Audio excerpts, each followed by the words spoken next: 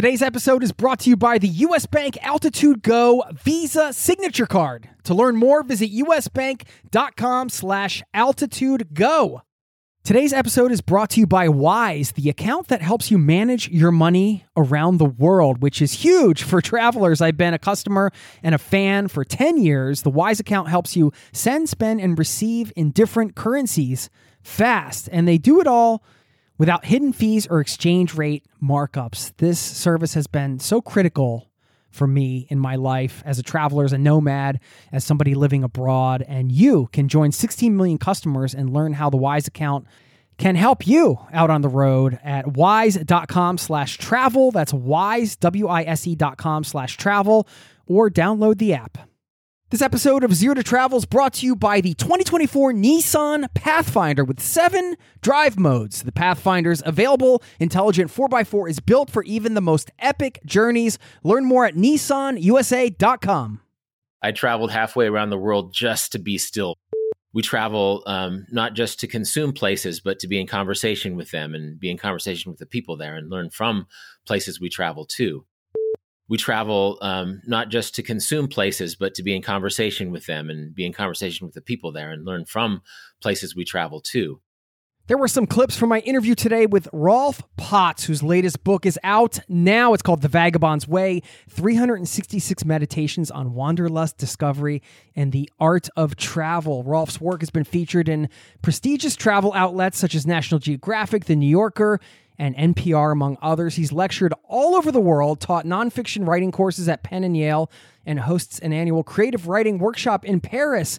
His first book, Vagabonding, An Uncommon Guide to the Art of Long-Term World Travel, was published in 2003, and it was influential in my life. It provided me some much-needed reassurance for my choice to pursue an unconventional life of travel at a time when I was questioning the sanity of it. It also gave me a path forward, as his book is often cited as helping to kickstart the digital nomad movement. So on top of his decades of travel experience, he has decades of experience of thinking and writing about travel and how it changes our inner and outer world, which, as you know, is a huge theme of this show. And I've been wanting to have him on the show for a while. So I'm excited to say he is here in this chat. We cover a potpourri of themes from his new book, including how travel allows you to embrace the unseen parts of yourself and try on new identities, why it may be better to travel first and become a digital nomad later if you want to, the many benefits of goalless and itinerary-less travel, the importance of having micro-adventures at home, the concept of psychogeography and how it can enhance your travels, a profound life lesson a souvenir vendor taught Rolf, ideas around what it means to feel at home in a culture, some lessons Rolf learned traveling through Norway, his current favorite mode of transportation and why, the joys of sharing travel with friends and family, expert tips on writing and storycraft, and so much more. Plus, you'll hear one listener's biggest takeaway from 1.5 years of life as a nomad and more. It's happening right now in this show, this very show. So buckle up, strap in. Thanks for being here and welcome to the Zero to Travel podcast, my friend.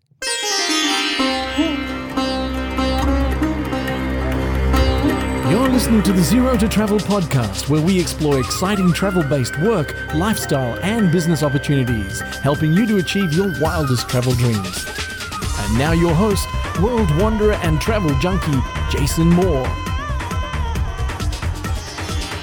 Hey, what's up? It's Jason here with ZeroToTravel.com. Welcome to the show, my friend. Thanks for hanging out, letting me bring a little travel into your ears today. This is the show to help you travel the world on your terms, to fill your life with as much travel as you desire, no matter what your situation or experience. And I couldn't be more excited for this week's show and our special guest, Rolf, somebody I've been wanting to have on the show for a while. His new book, The Vagabond's Way, 366 Meditations on Wanderlust, Discovery, and the Art of Travel, is out now where you can get books. And this is, quote, for readers who dream of travel, yearn to get back out on the road, or want to enrich a journey they're currently on. The Vagabond's Way explores and celebrates the life-altering essence of travel, end quote. And that's a big topic on this show and a big theme in the interview, that life-altering essence of travel. And of course, there are many nuances to that essence, as we all know. And that is why we have hundreds of episodes here. That is why Rolf has written many essays and books over decades that go deep on this topic. It's the philosophical side of travel, if you will. I call it the travelosophy. And there's a lot to unpack. So I'm excited to bring you this interview today. Now, one last thing before we dive into the interview. I met up with a listener last week who was in town here in Oslo, Norway. You hear me, I'm always saying, hey, if you come through town, you're listening to this show, drop me a line. I'll come meet up if we can.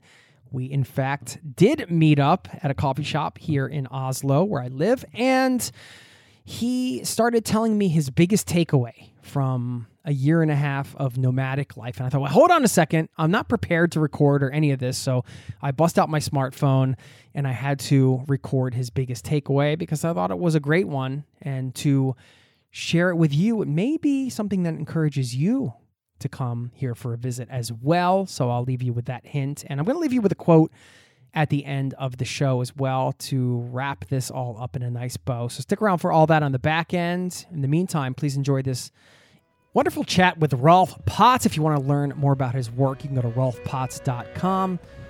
Thanks for listening, and I'll see you on the other side.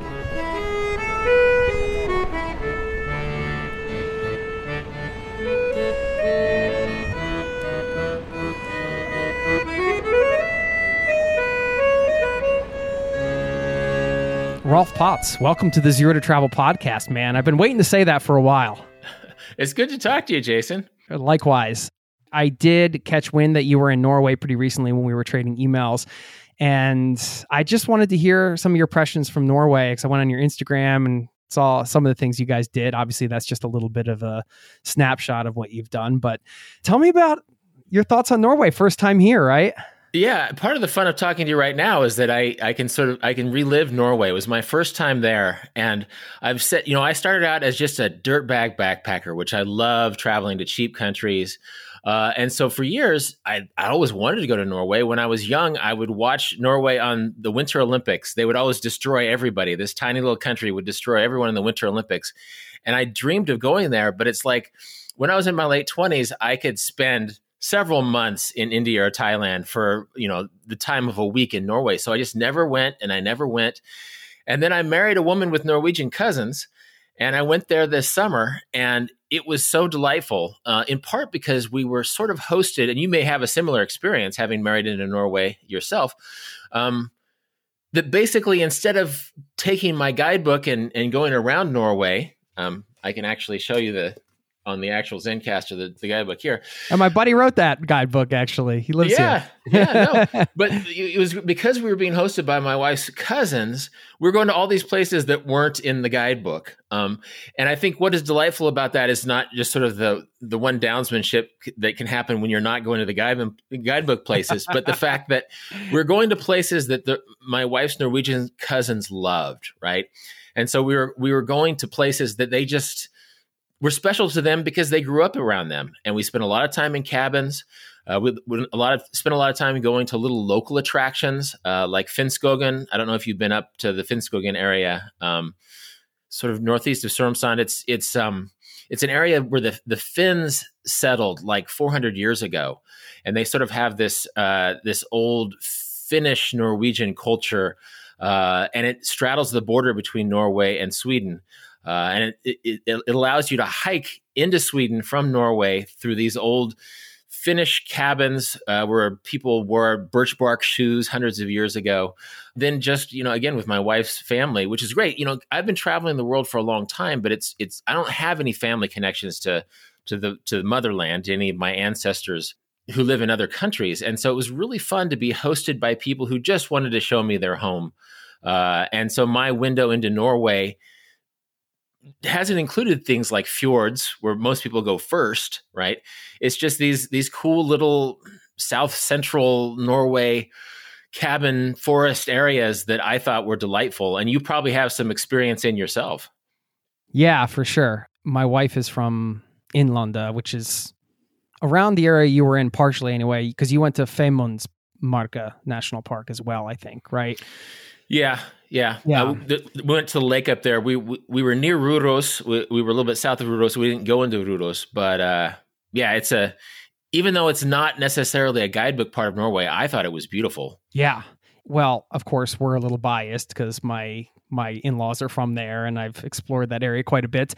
But we both feel that it's like a little hidden gem there. It's a little bit of undiscovered part of Norway. Yeah, the cabin culture here is huge, man. Like it's cool that you just got to spend time in sort of cabins and out in nature. That's the whole thing about Norway's friluftsliv, like the outdoor life, right? Spending time outdoors and it's pouring rain today and it's cold, and I guarantee my kids are outside playing somewhere because that's just what they do. Like they just go out in all weather. Which is such a virtuous Norwegian thing. And I write about friluftsliv in my new book, The Vagabond's Way, in that their response to these depressingly long winters, as you know, is just to go outside. And in a time when most people would hover by the fire, their attitude is, we're just going to go outside anyway. And so one great thing about being a Norwegian kid, and it sounds like your kids that are embracing it, are spending a lot of time outside because that's just the cultural norm. And I think that there's an extent to which this cabin culture is part of urbanization. There's a lot of people have family cabins that used to just be the family home or the old fishing cabin. And now they fix up these old family homes where they spend the weekend. And some of my wife's relatives have a couple of cabins, like from each side of the family. They have their old cabin in the woods, and it's just delightfully relaxing and beautiful. And you can walk and pick berries. It's almost like a cliche, it's like this dream of Norway where you're just sort of walking through the forest and picking cloudberries and picking raspberries because they're everywhere. And it took me 50 years to get to Norway, but I finally did, and it was delightful. Yeah, it is idyllic in some ways, because we have a whole bunch of blueberries that grow in the forest right outside of our house. And we live, outside of Oslo. Like we have an Oslo address. It is kind of funny to think. Yeah, I mean, I still feel that kind of traveler buzz like that. Oh, I'm picking blueberries in Norway and I live here and it's nice. Yeah, you mentioned the cultural norm. I think that there is something to like the baseline cultural norm when that involves like nature or something positive, or I should say something that resonates with you as an individual, right? I feel like that kind of connects you to a culture in a different way. I always valued nature. So coming here and being in a society where they, have such a high value on nature, I'm just thinking out loud, but I guess maybe that's one reason. That was the part of me that probably felt most at home here, I think I never appreciated sort of my outdoor walking self as much. I sort of rediscovered a part of myself when I went to Norway because it's just such a normal thing. It's just what people do. And in the book, I talk like in Japan, they have what's called forest bathing. I forget the Japanese word for it, but basically you walk in and you bathe in the forest. Just and brush the air on you. You just sort of inhale this wild area. It's sort of a mental health thing, not to get too technical about it, but I think it's really good for your soul, if not your mental health, to just get out and walk around and just sort of, I've used the phrase for years now, walk until your days becomes interesting. And I often use that in the context of traveling in cities, where you can sort of walk off the obvious tourist trail by just sort of walking and sort of following your interest. But in a wild or rural setting, it's fantastic because without setting a goal necessarily, you can just sort of walk and find the blueberries or, sit in a beam of sun and just sort of enjoy the slow pace of life and just sort of pay attention. It's a great travel virtue to sort of enjoy a moment and pay attention. And one thing that I found delightful about Norway is just there's no pressure. In cabin culture, there's no rush to necessarily do anything. But you let a day be. You might go swimming. You might go hiking. You might look for berries. You'll hang out with your Norwegian family and catch up. And I found it was wonderful that I traveled halfway around the world just to be still for a while. It was nice. Yeah. I mean, I think I come from the East Coast. I grew up outside of Philadelphia, and that's like the fast-paced sort of American. It helps to be put into that, I think sometimes, at least for me. I was like, oh, okay, they're like teaching me how to relax a little bit more, not be like, bam, we got to get this done. Not to slam American culture too much, but sometimes we overschedule even our leisure time. We sort of have this hyper-programmed, micromanaged approach, even to our leisure time.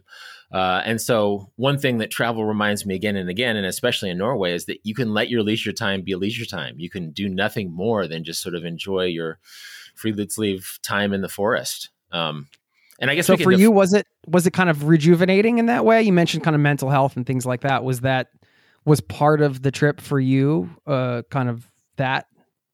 It was partly rejuvenating because it was my first post-pandemic international journey. I went to Paris, where I teach a class every summer, and Norway, and then the Faroe Islands after Norway.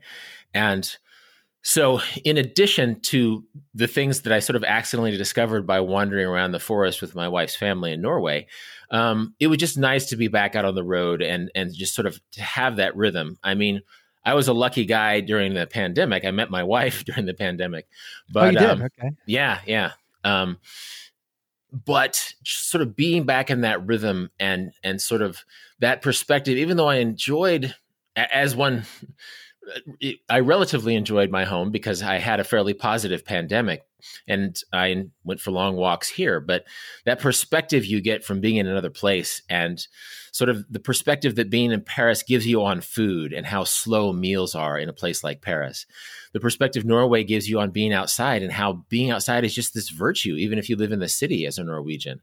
And then in the Faroe Islands, it was sort of a combination of both, of just sort of wandering through a landscape. Of course, there's no trees in the Faroe Islands. It's a very dramatic and beautiful landscape, but just being focused on attention to the moment was delight. I've been talking about travel for a long time, but my Europe travels this summer was a real reminder of what I enjoy about travel. And sometimes it's not those bullet list things. It's just that simple awareness and attention to the moment that travel reminds you of how special life can be.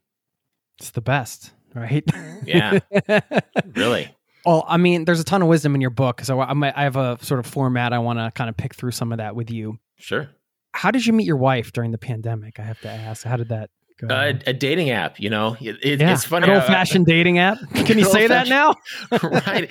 It's like the 21st century version of a matchmaker, I guess, Fiddler on the Roof.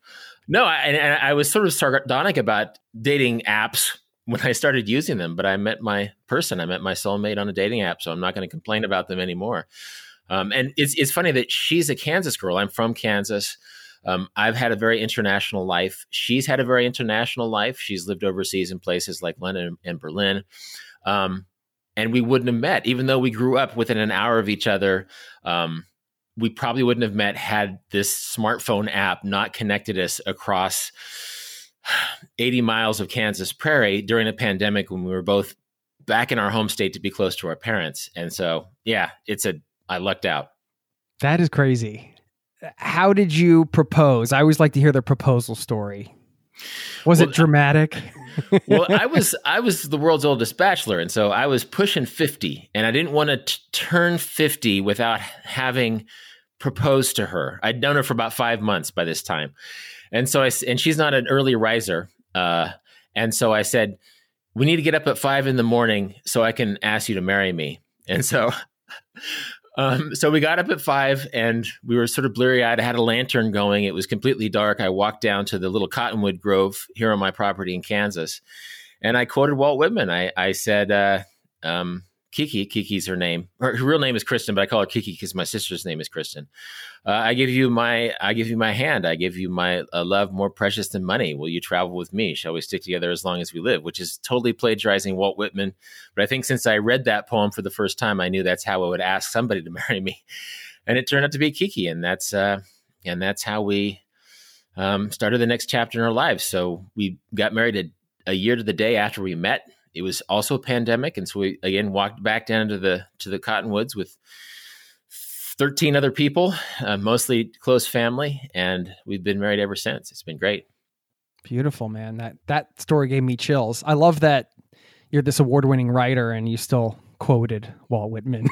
Yeah, I'm gonna pull something from. Well, I couldn't have done better. Timeless right? wisdom here. Yeah, I think that just moved me. Song of the Open Road by Walt Whitman moved me years ago before I was a traveler, and it sort of showed me the future that I wanted to live. And finding my life partner is included. So it was silly to make up a junior varsity version of what Walt Whitman already said. I'm sure you didn't hit the snooze button that morning. Right. No. Oh, maybe I'll sleep in a little bit. Who are some other authors or creators or really artists, anybody that move you? Well, there's a lot. And my new book, The Vagabond's Way, is just full of quotes and reflections on 3,000 years of travel literature from around the world. I also quoted William Carlos Williams, I think during our wedding vows. He's not necessarily a travel guy, but he sort of talks about, we didn't get married in our 20s. We got married in our 40s. I had actually just turned 50. And so there's that idea of old love, we will it so, and so it is past all accident. That's a William Carlos Williams quote. As far as travel goes, there's so many travel thinkers, from John Muir to Matsuo Basho, the great Japanese walker years ago, that you read and you just understand that they get it. You just understand that they were doing something right. I know that John Muir years ago, people don't know this about John Muir. They think of him as this guy who just sort of wandered the wilderness in California for months at a time. He made a lot of money growing grapes and exporting them to Hawaii. And he just made the decision to take the money he'd earned and live the life that he wanted to live. And someone asked him about some magnate named E.H. Harriman, I think. And it's like, well, he's making more money than you. What do you think of that? And he's like, no. I have all the money I want and he doesn't. So I'm richer than he is, right? So he had made enough money to live the life he wanted to live, which is walking in wilderness. Whereas this iron magnate or railroad magnate was still trying to make money and not enjoying the wealth that he had accumulated. And so you're in conversation with these people who wrote before, and it's just like, these guys figured something out.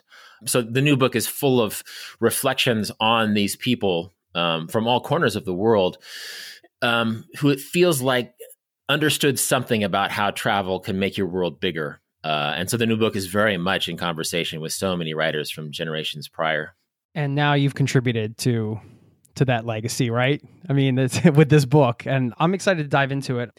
I think the story you just told is a good example of the importance of mindset. I always think, like, when we talk about mindset, it becomes so cliche. People are just like, mindsets. It's all about your mindset and all. It's just like, whatever, another freaking platitude, but then when you think about those two individuals, John Muir and his counterpart there, it was a mindset thing. Yeah. Right. That's why I remember John Muir. We don't remember most of the millionaires from the 19th century, but John Muir, he had many gifts, but one of them was realizing that how much money was enough, that he wasn't rich until he knew how much money would allow him to live the life he had. And I think part of what I focus on this new book is mindset. And my first book, Vagabonding, is also the same way, that I think the travel industry teaches us to understandably find ways to have deals and make bucket lists of places we want to go and have the point A to point B itinerary stuff. But I think what sometimes it doesn't remind us of is the mindset that makes travel possible. It's this idea that travel is not just a consumer act that we buy in the same manner we would buy sneakers, that it's actually this thing that can touch every part of our being. And so The Vagabond's Way, like Vagabonding, my first book, are very much about the attitude you take to travel and how that attitude doesn't just allow you to travel no matter how much money you make, but it also allows you to travel in a way that you're in conversation with the places you travel to, as opposed to just sort of finding the right backdrop to take a picture in front of, or finding the next tick off your bucket list. Not to knock bucket lists, but sometimes I think bucket lists are it's the excuse to get you out the door. What's on your bucket list matters less than what you do when you get to the bucket list place, because you're always 100 times smarter after a few days in the new place than you were sitting at your desk making your bucket list, right? So, right. How much of that attitude you just described do you carry around with you at home when you're home for an extended period of time? Well, I try to. I think it's harder sometimes to pay attention and to be open-hearted to your environments when you're at home, because habits and other understandable things sort of put you back into a mindset that might be at odds with travel. And so the whole last part of my new book is about taking the attitude of travel home. And it's easier said than done, I think. But I've given a lot of travel advice over the years, but if you observe me on a Rolf cam at home in Kansas for 24 hours, I might not always have that travel attitude. I think being away from home allows you to take the novelty of a new place, and it allows you to pay attention and sort of be engaged in a way you can't be at home. But I try my best. And, actually my wife and I, every day when the day starts, it's earlier than you in Norway right now, so she hasn't woken up yet. But we sit out on the deck and we read to each other, which is almost sort of in the old devotional way. Only we will read poetry or other thinkers or philosophers, just to remind ourselves to pay attention. And I don't think anybody is perfect at home, and we all have work and we all have routines and we have distractions. But I think sort of reminding yourself that that life is precious and each day is special is a good thing to do. And it's weird, isn't it, that sometimes it's harder to do at home than on the road. Yeah, I mean, I need that as well. I have a small, it's called Wisdom of the East. It's just a small calendar and it has a different little thing every day. And it's just a small way to kind of set the tone for the day. But you're right. The other week, a buddy of mine runs a tour company here, and I went on one of their bike tours. I got invited, like, come on a bike tour. As a bike tour of the city of Oslo. My buddy's a guide. So I'm like, yeah, that sounds cool. And it was awesome just to go out into the city I live in and see it from that perspective.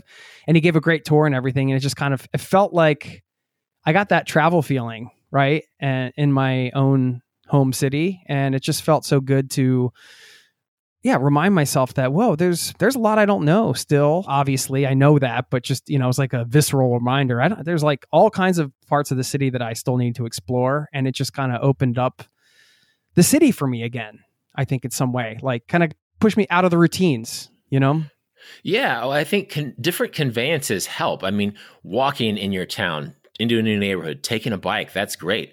Actually, public transport is great.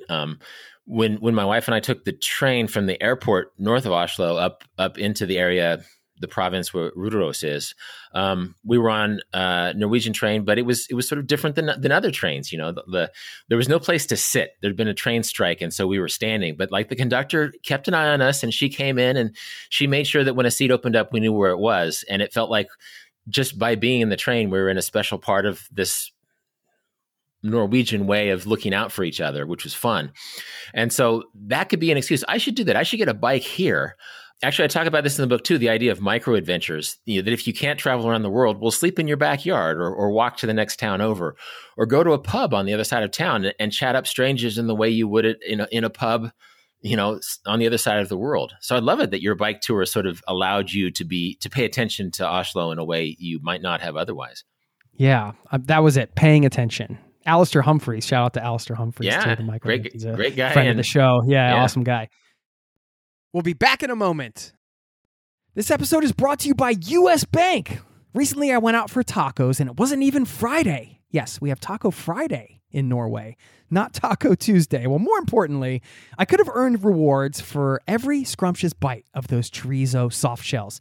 Introducing the U.S. Bank Altitude Go Visa Signature Card. Earn 4 times points when you go out for dining or order takeout and restaurant delivery, including tacos. Plus, you can earn 2 times points when you shop for or order your groceries, 2 times points when you need to fill up or charge up at gas stations and EV charging stations. You're even rewarded with 2 times points just for your favorite streaming services. Go to usbank.com/altitude-go to learn more about how you can earn 20,000 bonus points worth $200 if you spend $1,000 in the first 90 days of opening your account. Win big with the U.S. Bank Altitude Go Visa Signature Card. Visit usbank.com/altitude-go to apply. Limited time offer. The creditor and issuer of this card is U.S. Bank National Association, pursuant to a license from Visa USA, Inc.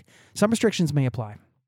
This episode of Zero to Travel is presented by the 2024 Nissan Pathfinder. From muddy jungle paths and snowy trails to rolling sand dunes, the 2024 Nissan Pathfinder has the capability to take you to some of the most epic destinations on Earth. We're excited to partner with Nissan because our listeners know we love to celebrate the joy of exploring the world and finding the best off the beaten path destinations to visit. And there's no better vehicle for that than the 2024 Nissan Pathfinder. With 7 drive modes, the Pathfinder's available intelligent 4x4 is built for even the most epic journeys, and it even has the best towing capacity in its class, up to 6,000 pounds, so you can bring the fun with you. But Nissan also knows that it's not just about where you go. In a Pathfinder, the real fun comes from getting there, and that's something we love celebrating here on the Zero to Travel podcast. We believe that life is about finding that joy within the journey itself, and that's why we're thrilled to partner with Nissan to celebrate adventurers everywhere. So thanks again to Nissan for sponsoring this episode of Zero to Travel and for the reminder to chase bigger, better, more exciting adventures and enjoy the ride along the way. Learn more at nissanusa.com. Now let's get back to the show. You know, something that surprised me when I was reading about your work and kind of diving into this is the book you wrote about the Ghetto Boys. Yeah. Nobody ever asked me about that. Because I'm an old school like we're pretty close to the same age, and I grew up during the golden age of hip hop. And so I'm a super fan of all of those bands that I grew up with. I was just wondering, how did that come to be? And are you a fan? Did you grow up with that, or Yeah, no, it's great. Nobody ever asked me that. And sometimes I'm at book events and all my books will be stacked in front of me and nobody will even pick up the Ghetto Boys one. I would have like bought the Ghetto Boys book. I should say I'm going to buy the Ghetto Boys book after I found it. It's next on my read list. Yeah. No, in a weird way, it's a travel book because it's sort of about the psychogeography of gangster rap. And psychogeography is how you get this way you play games with a place to see it in a new way. And when I was young, I didn't grow up a Ghetto Boys fan. The Ghetto Boys, just so your audience knows, they're a very offensive gangster rap group from Houston in the 80s and 90s. And they were intentionally offensive because that's how they got people to pay attention to them, like on purpose. They sort of, rap was an entertainment for them. And it was sometimes scary and it was sometimes offensive, but it was somehow fascinating at the same time. And so when I had my first vagabonding trip at age 23 and I was living in a van, I didn't want to go to Johnson Space Center in Houston. I wanted to go to Fifth Ward where the Ghetto Boys were from. And so I did. And so the book sort of touches on how when you realize that NWA is not just from Los Angeles, they're from Compton. When you realize that the Ghetto Boys are not just from Houston, they're from Fifth Ward, they're from very specific neighborhoods, then it allows you to see that place in a new way. And I guess, the blues as a form of music was in a certain sense about the migration of Black people from the South to the North and sort of the loneliness of leaving a place they knew for a place they didn't know quite as well. Well, gangster rap was sort of about being stuck in one place, about being poor in America at a certain time. And so the genius of the Ghetto Boys in a group like NWA is instead of complaining about being in the poorest part of town, they celebrated it, that there's a celebration of Fifth Ward or Compton.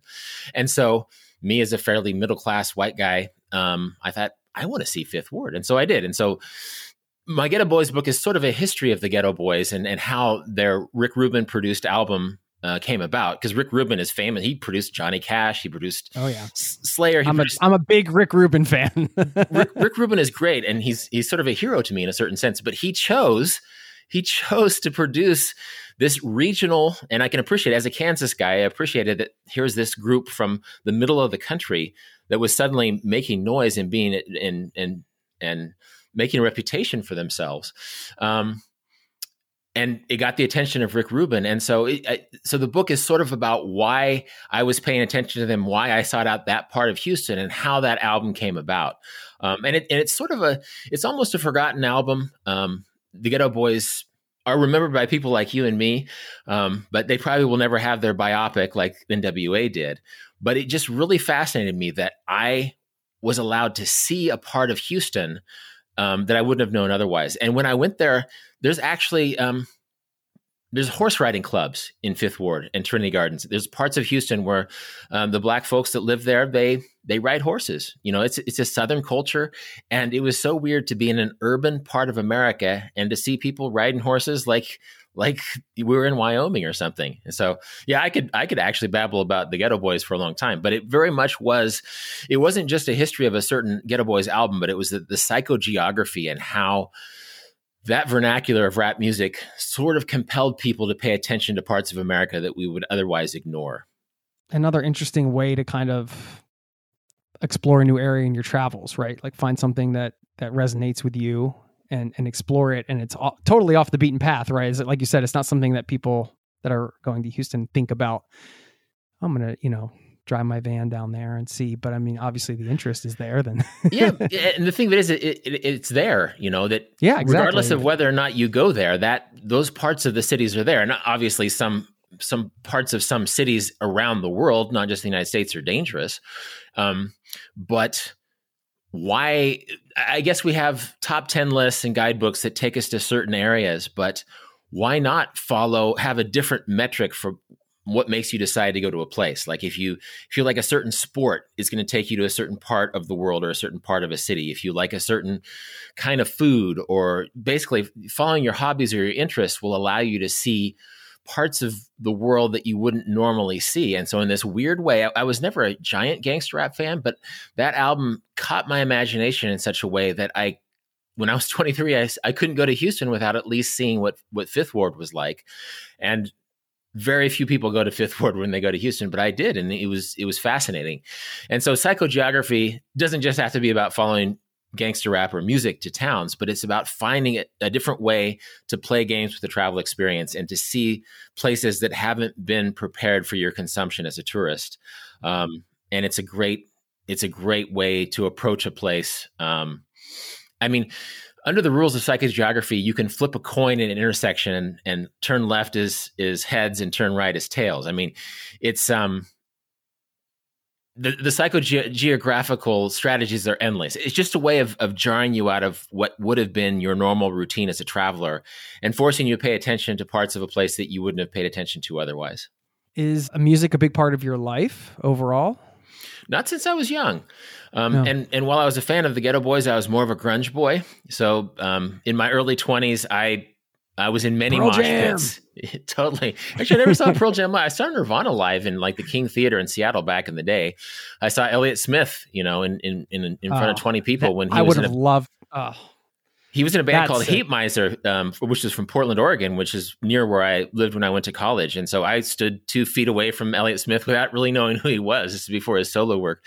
So music was huge for me. And so that year that I was living in a van and traveling around America and visiting Fifth Ward, Houston, I also went to Lollapalooza twice. I went to a lot of live music. But that was more specific to that certain part of my life. I love music, but I'm not as obsessed with it as I was, 20, 30 years ago. What was van life like before van life? This was before #van life, right? Like this I think there was a lot more skepticism around people living in vans back then. Yeah, no, well, it was sort of a hippie thing. It was generationally, I guess when I was a kid, there was a lot of baby boomer travelers who had sort of done the VW bus thing. And then their kids, the millennials, sort of had #van life. And there was no conversation about van life. I just wanted a cheap way to travel around North America for a while. And so a friend and I kitted out a 1985 Volkswagen Vanagon, and we just lived so cheap. We had a lot of ramen. We slept in a lot of parking lots. We were just out of college, so oftentimes we'd find the local college and go to the sports facility to shower, or go to a local motel and jump in the swimming pool.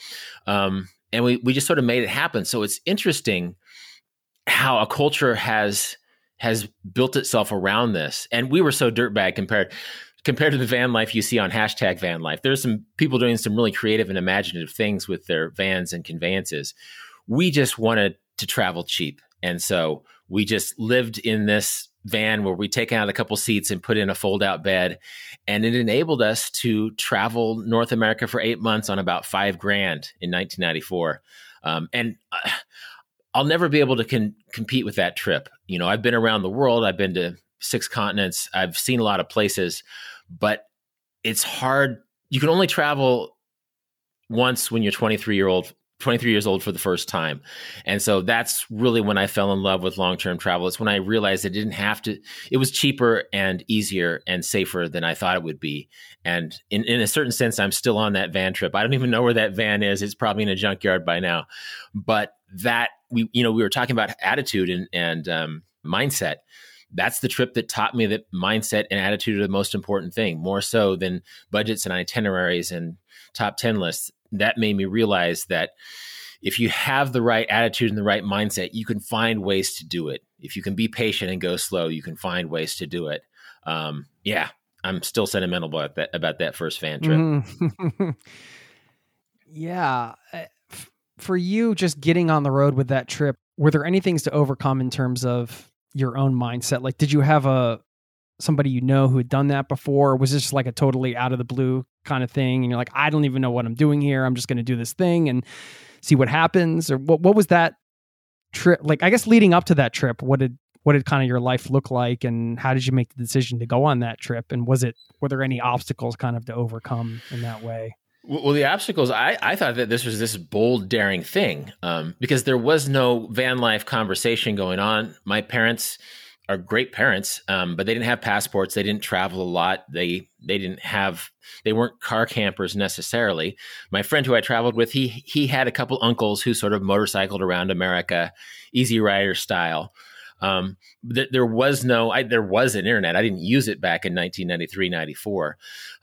But it was more problem solving, in that, like, I had sort of subscribed to that American idea that you work hard your whole life and then you retire and you have free time to travel.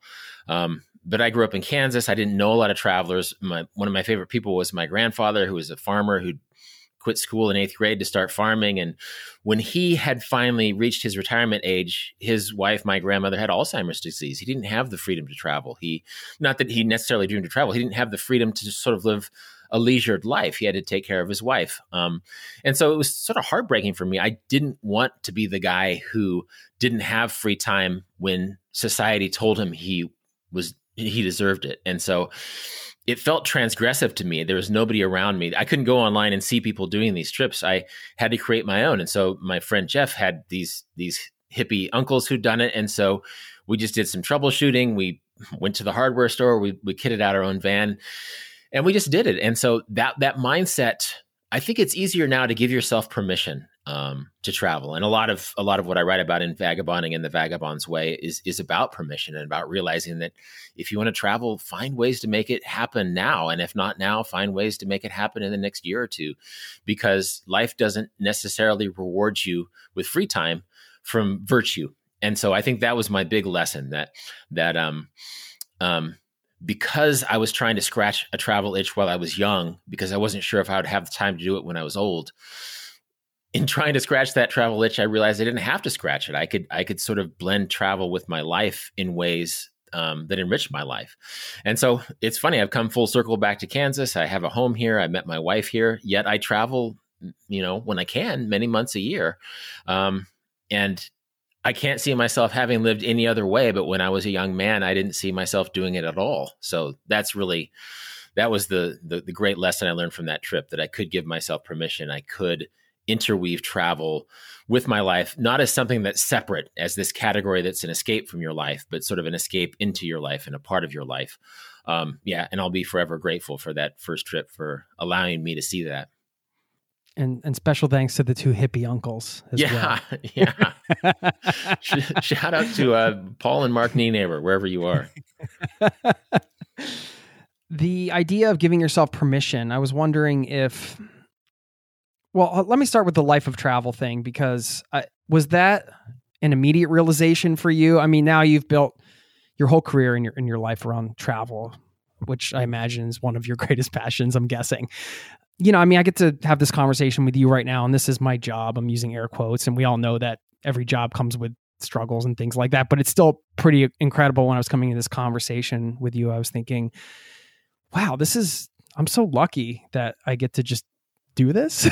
Yeah. To be around travel and talk about it, and just be around it. And it's just, the gratitude just went through the roof for me this morning. And I was thinking about that, and I was just thinking about your journey and wondering if, or that early on, you kind of had the epiphany where you're like, hey, I'm going to make this work. I'm just going to make travel my life, or if it was more of like an organic kind of journey where you started doing projects and things. How did that happen for you? Well, I think it tied into the fact that I was a travel writer. And the travel writing world looks a lot different than it did 20, 25 years ago when I first got into it. Because I dreamed of writing for glossy magazines that don't exist anymore.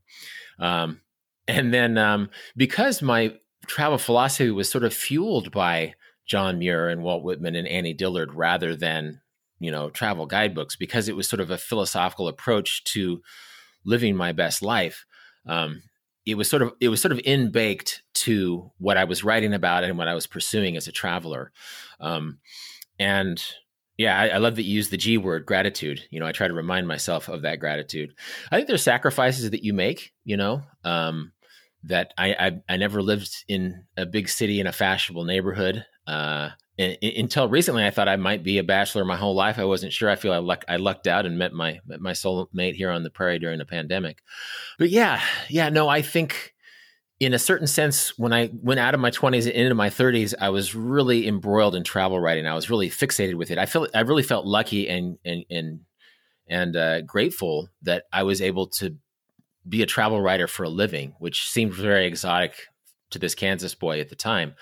And then sort of once travel writing in that old glossy magazine sense became less possible, my career delved into other things, and I'm still sort of living those principles that allowed travel possible, like simplicity, and maybe living in a place that's less expensive than a more expensive place, and sort of seeing time as my greatest form of wealth rather than possessions. And so I don't think I can really tease apart travel and the life that I've been living since my late 20s, early 30s. I don't really have an objective lens on my own life because it's sort of dovetailed in ways that are still surprising me. This is along the lines of sort of giving yourself permission, because I do think this is a huge concept, let's say mindset, because we've used the term, right, already. Getting past the platitude of mindset, it is huge, right? To give yourself permission to either travel the world, or to say, I can be a travel writer, or to say, I can start my own business. There's an element of struggle within that I feel like needs to be overcome by, I would say, most people. Common term being imposter syndrome, I guess. I'm wondering if you ever struggled with giving yourself permission. Do you still struggle with imposter syndrome at all? Any advice around that for anybody listening that is maybe kind of dealing with that or has dealt with that? Well, I think maybe just realizing how simple that permission is. I think travel has been pegged to status since the aristocratic days of the 18th and 19th century, that travel was what wealthy people did, as conspicuous consumption. It's like, I can do this. And so to this day, oftentimes our fear of travel is tied into this notion that it's really expensive, or that it's something that you buy rather than give to yourself. And so I think the wrong way to approach status is that, I'm going to travel the world and impress my friends. Well, actually, why don't you just travel the world and change your life?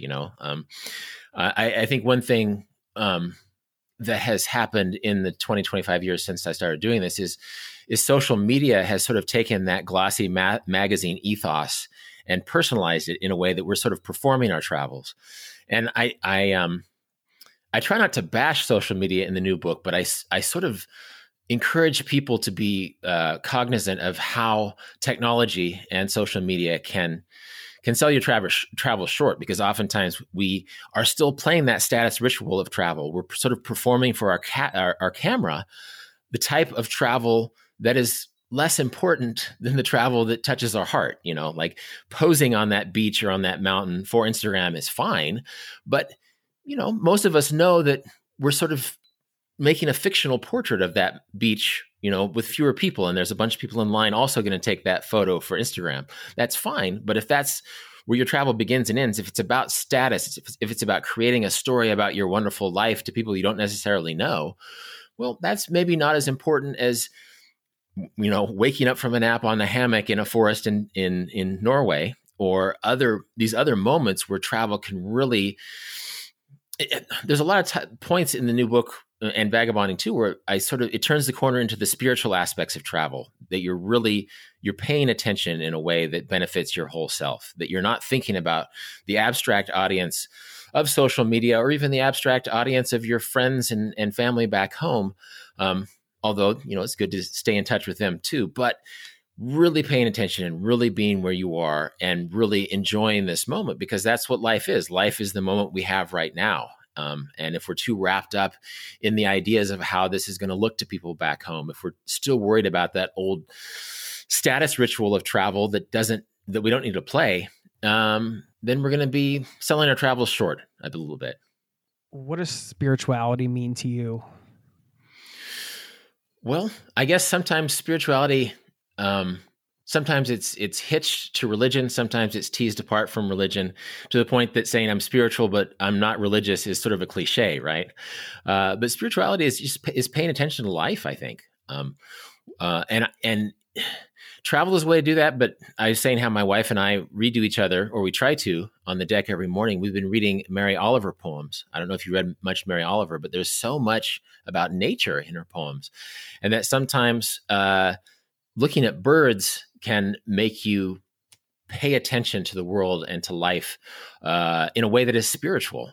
And so, not to sound woo-woo about things, one danger of talking about spirituality is sounding woo-woo. I think it's about paying attention to life and practicing gratitude and practicing community and love for each other and sort of understanding the context of the world in which we live and making the most out of every moment that we have in life. As impossible as that is, sometimes I think I quote Annie Dillard in Vagabonding, maybe also in The Vagabond's Way, where she says that beauty and grace are performed whether or not we notice. The least we can do is try to pay attention, or at least we can do is try and be there. And so I think that spiritual process is a matter of attention and a matter of making sure that we are living a good life. And that doesn't necessarily mean a conspicuous consumption life, but just sort of a life for which we are grateful, because time is what we're given. Yeah. The Vagabond's Way, 366 Meditations on Wanderlust Discovery and the Art of Travel. Amazing title. I love the way the book's laid out. You know, on Penguin Random House on the website, your publisher, it's filed under philosophy and personal growth. Travel isn't even a word there. I noticed that. And I mean, they have the algorithms, and that was made for a reason. But actually, that's almost a compliment, because in a sense, I don't mean to compete with guidebooks or other practical travel books, but I want to use travel as a lens for spiritual growth and self-improvement and philosophical realization, because that's sort of a part of the travel conversation that is under-examined. I think that we often talk about travel in consumer terms more than philosophical terms, when in fact, a huge gift of travel is the way that it compels us into a more philosophical way of paying attention to life. I'm sure you had a lot of different ideas for books. So I was wondering what made you choose this idea. What did you love about it? Why did you think it was important to tackle it? And in this way too, we can get to that after. You can kind of explain to people how the book works, but. Yeah, well, I've been kind of obsessing about travel for a long time. I've not just been traveling, but I've been reading about travel and thinking about travel and having conversations about travel. And I've been keeping what they called in the Renaissance time a commonplace book. And if you were Leonardo da Vinci or Thomas Jefferson, then you lived in a world that didn't have a lot of books, weren't very common. So you would keep track of all your learning and your studies in your own notebooks. And so in addition to keeping a journal in your notebook, you would also transcribe quotes from books that captured your imagination. Well, I've been doing a digital version of that since the 1990s. I've been keeping track of quotes and different things that I've read and different thoughts that I've had. And so I had all of this travel wisdom, most of which was not my own, most of which is from this 3,000 years of humans recording their experiences of travel. And I realized that I could sort of use this collection of travel wisdom to shed a light on this philosophical approach to travel. And I didn't want to write a sequel to Vagabonding. Vagabonding, my first book will be 20 years old next year, and people still love to talk about that book. But I didn't want to write Vagabonding 2, right? I didn't want to do the Electric Boogaloo. Exactly.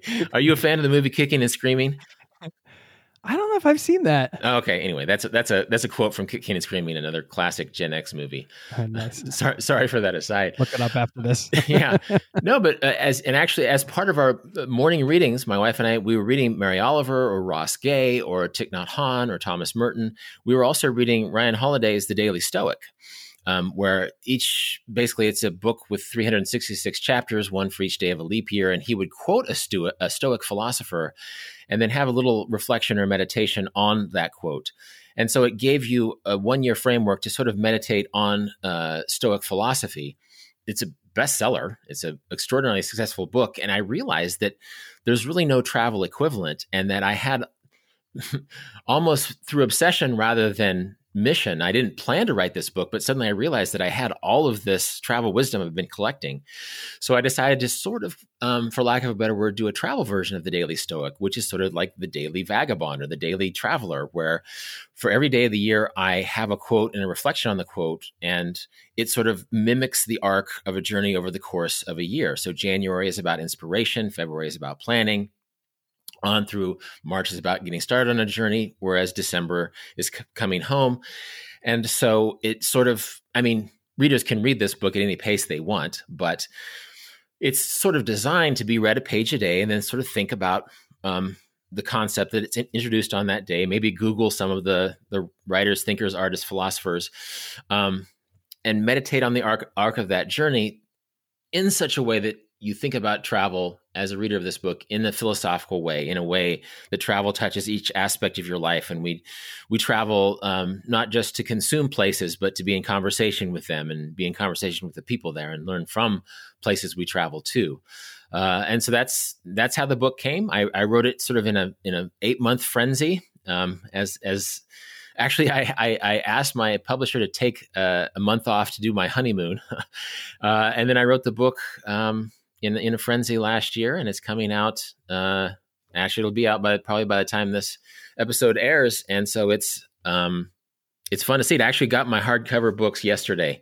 I've written 5 books, one of which has sold 300,000 copies. This is the first time I've been published in hardcover.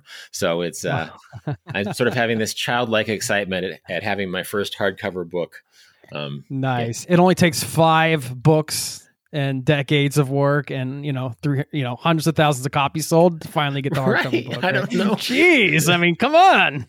Yeah, no, Vagabonding was a trade paperback. I'm not going to, it's done well for me over the years, but finally the publishing gods decided to give me a hardcover book all these years later. And I'm having childlike glee at the fact that I have a hardcover book now. I love it.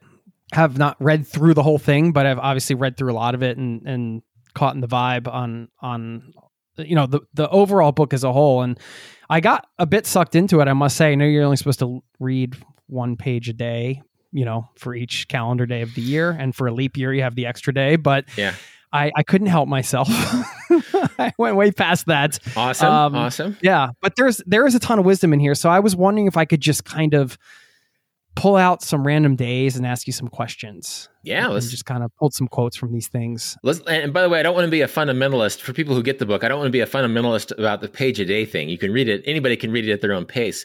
But it really is designed. It's pretty dense. Like if you try to read it in a couple sittings, it's pretty dense. There's a lot to get through, and I think it's sort of designed to read and then think. So I love this exercise. I love the idea of you reading something and us talking about it. So. This is an awesome book, man. I loved it. This is what, a lot of the themes that we talk about here, but just so well done. And I just wanted to, pull some of these out. So we start with January 1st. Okay. Yeah. First day of the year. A little snippet. In seeking to embrace unseen lands, you'll allow yourself to embrace unseen parts of yourself. So I was wondering if there are any unseen parts of yourself that you've discovered through your recent travels. Ooh, that's a good question. I think, getting back to Norway, since that's where you are right now, I'm reminded of this often, but it's just the importance that family plays in one's life. And so sort of seeing my wife's family hosting us in a place, I saw how important that is. I saw how important that those simple communal, close to home, walk through the woods events can be. And so I think sometimes the unseen parts of yourself are parts that flicker in the side of your vision again and again and again. And I think one thing my Norway travels reminded me of is that part of myself that can be at peace in a place. I think sometimes as travelers, we see the world as this intoxicating menu of options. And sometimes it's easy to obsess with the menu without appreciating, to stretch the metaphor, the deliciousness of each dish on that menu. It was not a completely unseen part of myself, but it's a part of myself I want to see more, which is the self that can go slow and enjoy that walk in the wilderness and can find joy in finding a blueberry that I eat off the ground, or a cloudberry. What do they call cloudberries in Norway? Multe. Yeah. Yeah. So I think that's not even just a before and after thing, unseen parts of yourself, that you can sort of get to know these lesser seen parts of yourself through certain rituals of travel. And going on a non-itinerary driven journey through Norway with my wife's family reminded me of how delightful it is to go slow and to not necessarily let goals shape your days. January 9th, skipping a little bit ahead, not too far. Travel allows you to try on new versions of yourself.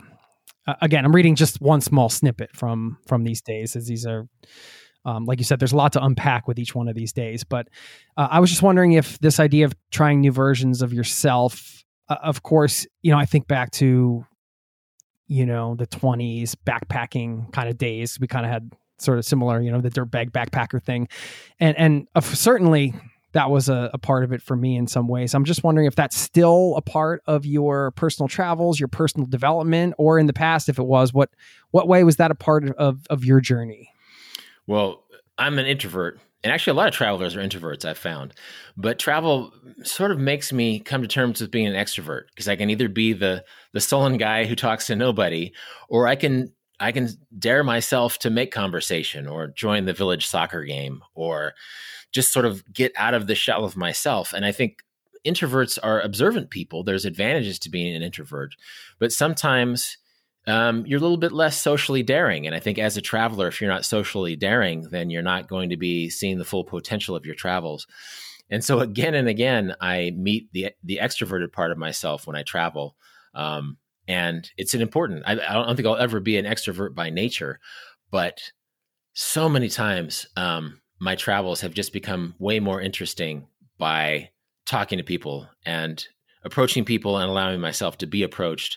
And so that's a part of myself that I meet on the road. That sometimes I'm an extrovert at home, but extrovert Rolf is a guy who exists more in distant lands, and he's a pretty good guy. I like meeting him from time to time. Nice. You get on the road, you welcome him back. It's like, it feels good. Yeah. Buckle in, extrovert Rolf. Let's go. Let's pause for a quick word from our sponsors. Would you love to have an incredible cup of coffee every day? I've tried it all. I've done the pour over, I've done the French press, but I tasted an AeroPress coffee many years ago, and immediately I was sold. I had to get one. AeroPress is a patented 3-in-1 brew technology. This combines the flavor benefits of espresso, pour over, and French press all into one compact portable device built for travel or home. I love things you can use in both places. This device has over 55,000 5-star reviews in over 60 countries. AeroPress is the best reviewed coffee press on the planet. I've owned one for so many years, I don't even remember how long it's been. And they are under $50. So they also make an exceptional gift. Thoughtful, proven, tasty, and travel-oriented. Who wouldn't love that? Now, you get 20% off just for being a listener of this show at aeropress.com/zero to travel. That's AeroPress, AeroPress.com/zero to travel. That will save you 20% on checkout. Thanks to AeroPress for supporting today's show. Hey, it's Jason here. Did you know you are invited to join the first ever Zero to Travel community trip? Yes, we're planning a trip together. We're headed to Morocco November 30th through December 9th. And you can get all the details at zerototravel.com/trip. It's open for booking now. We have 13 spots left at the time of this recording, and you have until the end of March to book. So if you're interested in traveling with an amazing community, this community, a small group of people on an incredible journey through Morocco together with me, Sign up over there at zerototravel.com/trip to get all the details. Thanks for listening and hope to see you there. Now back to the show. March 22nd, travel thrives in a web of hospitality and gratitude. And I'm just wondering if you could share a moment when somebody's kindness on the road made a difference in your life. Yeah, well, it happens so often, and oftentimes you get the strongest hospitality in the poorest countries. That oftentimes it's the people who have time to show you kindness are the people whose days aren't structured by this mad modern desire to make money or to rush from point A to point B. And so, gosh, almost without exception, actually, there's hospitality everywhere. But I wrote a book about souvenirs, and that sort of forced me to talk to souvenir vendors, for example. And souvenir vendors are interesting because Namibia is where I talk to a lot of souvenir vendors. And souvenir vendors, one, they speak good English, and two, they meet a ton of tourists, but the tourists are all sort of a hassle because either the tourists don't want to talk to them or they want to haggle. And so it's rare that souvenir vendors are just approached by someone who just wants to talk to them about what they do. And so, have you been to Namibia? Have you been to the Skeleton Coast? Okay. Yeah, no, I was on the Skeleton Coast. It comes up several times in the new book just because it really captured my imagination. But I hung out with these souvenir vendors who, have a fraction of my wealth, and they sort of made me one of them for a day. I hung out with them and we shared food, and it was interesting. This is something I need to realize when I'm a host at home. They sort of saw me as a gift to their day, just as I saw them as a gift to mine. And I've never really hung out and chatted with souvenir vendors. And actually, I quote one of them in the new book. I'm like, I was sort of trying to get to the bottom of, like, you're sitting on a beach, and you're selling souvenirs all day. And how do you be happy? How does that make you happy? This is sort of unusual work. I was sort of trying to push him. I was sort of trying to get a quote for my souvenir book, but he's here like, this is not work. This is love. I make money to give my daughters and my wife, to see this as work is to cheat it, to see it as love, and I have this family that I think of every moment I'm here. And it just really humbled me, that in making me one of them for a day, you might see souvenir vendors as these annoying people who chase you down on the beach and want to sell you a few things. But here's this guy who sort of understood life better than a lot of people do, that like, work is not an abstraction. Every time I sell one of these stones, I further my daughter's education. And that really blew me away and made me realize how blessed I was to be hanging out with that Damara, ethnic Damara guy who was sitting on a beach in Namibia and helping me see good ways of being alive, of seeing work as a form of love. Yeah, I love that. Well, I mean, that's maybe one of the perks about kind of having a mission with some of your travels, I feel, or do you find that when you're, in that case, you're writing this book and you kind of like, you want to make these connections because it's part of your book project, but also you're getting to make a connection. It's kind of like the Fifth Ward thing, right? You're going somewhere for a reason that you maybe wouldn't have ended up there for, just randomly. But because of that, you get into these deeper conversations. I mean, do you find that being a travel writer and having that as a part of what you do? I mean, I know you're not, I don't know if you feel like you're always on or whatever when you're traveling, but do you find that that's enhanced your travel experiences in some way? It certainly has. And what a delightful surprise it was to have that pretext to talk to souvenir vendors who I might not have talked about otherwise, because I think you, especially in your dirtbag years, you sort of avoid souvenir vendors because you don't have enough money to buy souvenirs, or you've already bought them. You're always shooing them away, right? You're always shooing them away. But I'm glad you brought up the Fifth Ward Houston thing. That in a way, it's a chance to play games with your day and to go to places that you don't normally go to. And I think if there's a flip side to that, is that sometimes as a travel writer, you're sort of looking for the story of a place, or you're looking for some sort of key to a place, when sometimes it's just nice to walk around. Again, going back to my Norway experience with my wife's family, is that it was delightful not to have a mission sometimes.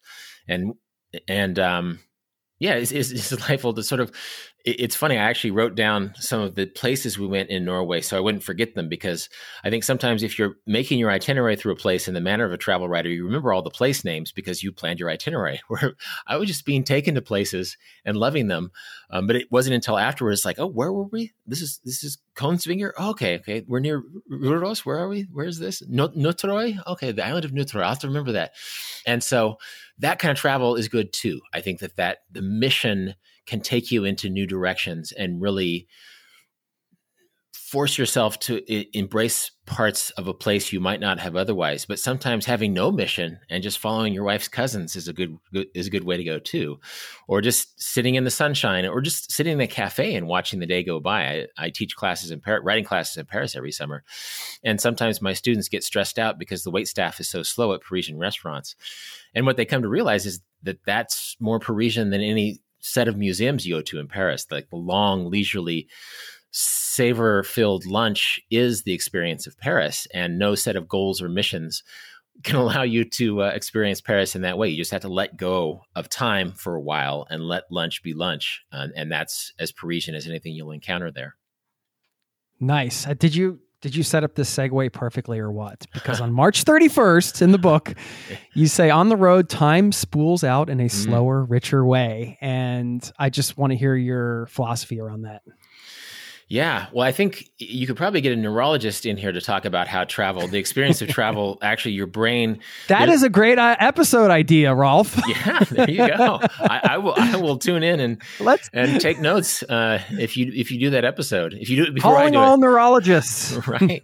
Jason's here to travel. Well, novelty actually, the experience of novelty sort of allows your brain to experience time in a slower way. That novelty, the novelty of an event like travel, slows down time in a certain way. And I think Paul Theroux said, travel is an experience where it feels like the hours you spend aren't deducted from your life. That somehow you're embraced in a new way. And I think in the chapter you quoted, I quote Eddie L. Harris, who talks about how being in West Africa in a place where the bus schedules aren't on the same rigid way that they are in a place like Norway, for example, then you just let time be what it is. The day starts when it starts and it ends when it ends.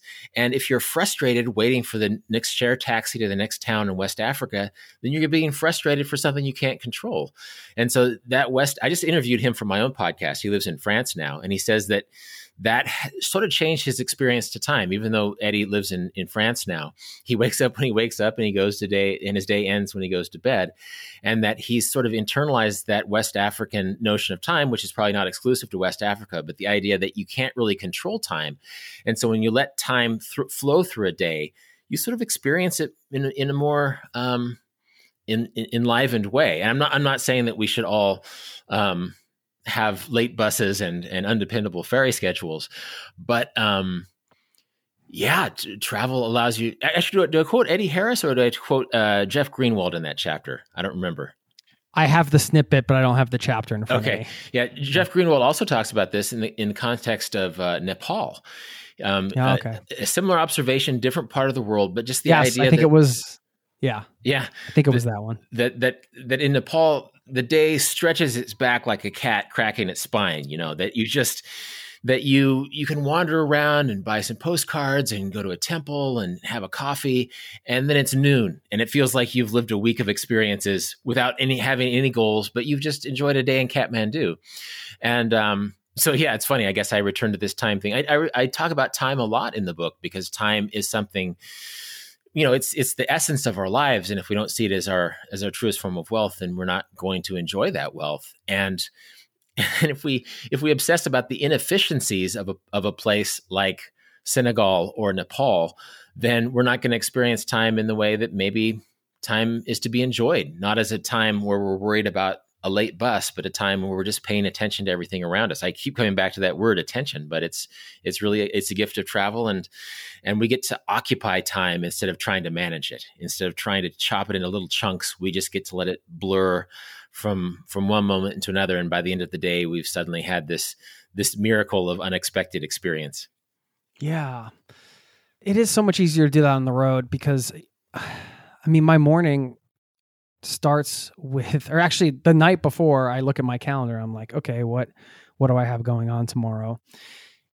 And then you just, you're seeing a vertical column with time blocked out. And then you have these sort of spaces in between, which is almost the antithesis of that, right? So it's like battling against, you mentioned the word inefficiencies. Like, we almost have to battle that mindset of like, I got to be efficient today. I got to be productive today. And, you're filling your time. And there is the reality of, work. And I want to bring this up now because remote work, of course, now more than ever, people are taking their work with them. So this idea of, I love how you said it. I mean, occupying time versus, I can't remember how exactly you phrased it, but we're now taking those work schedules on the road with us, and now we're blocking out our time. And now it's getting back to like the whole routine oriented thing, or just doing it in Chiang Mai or whatever.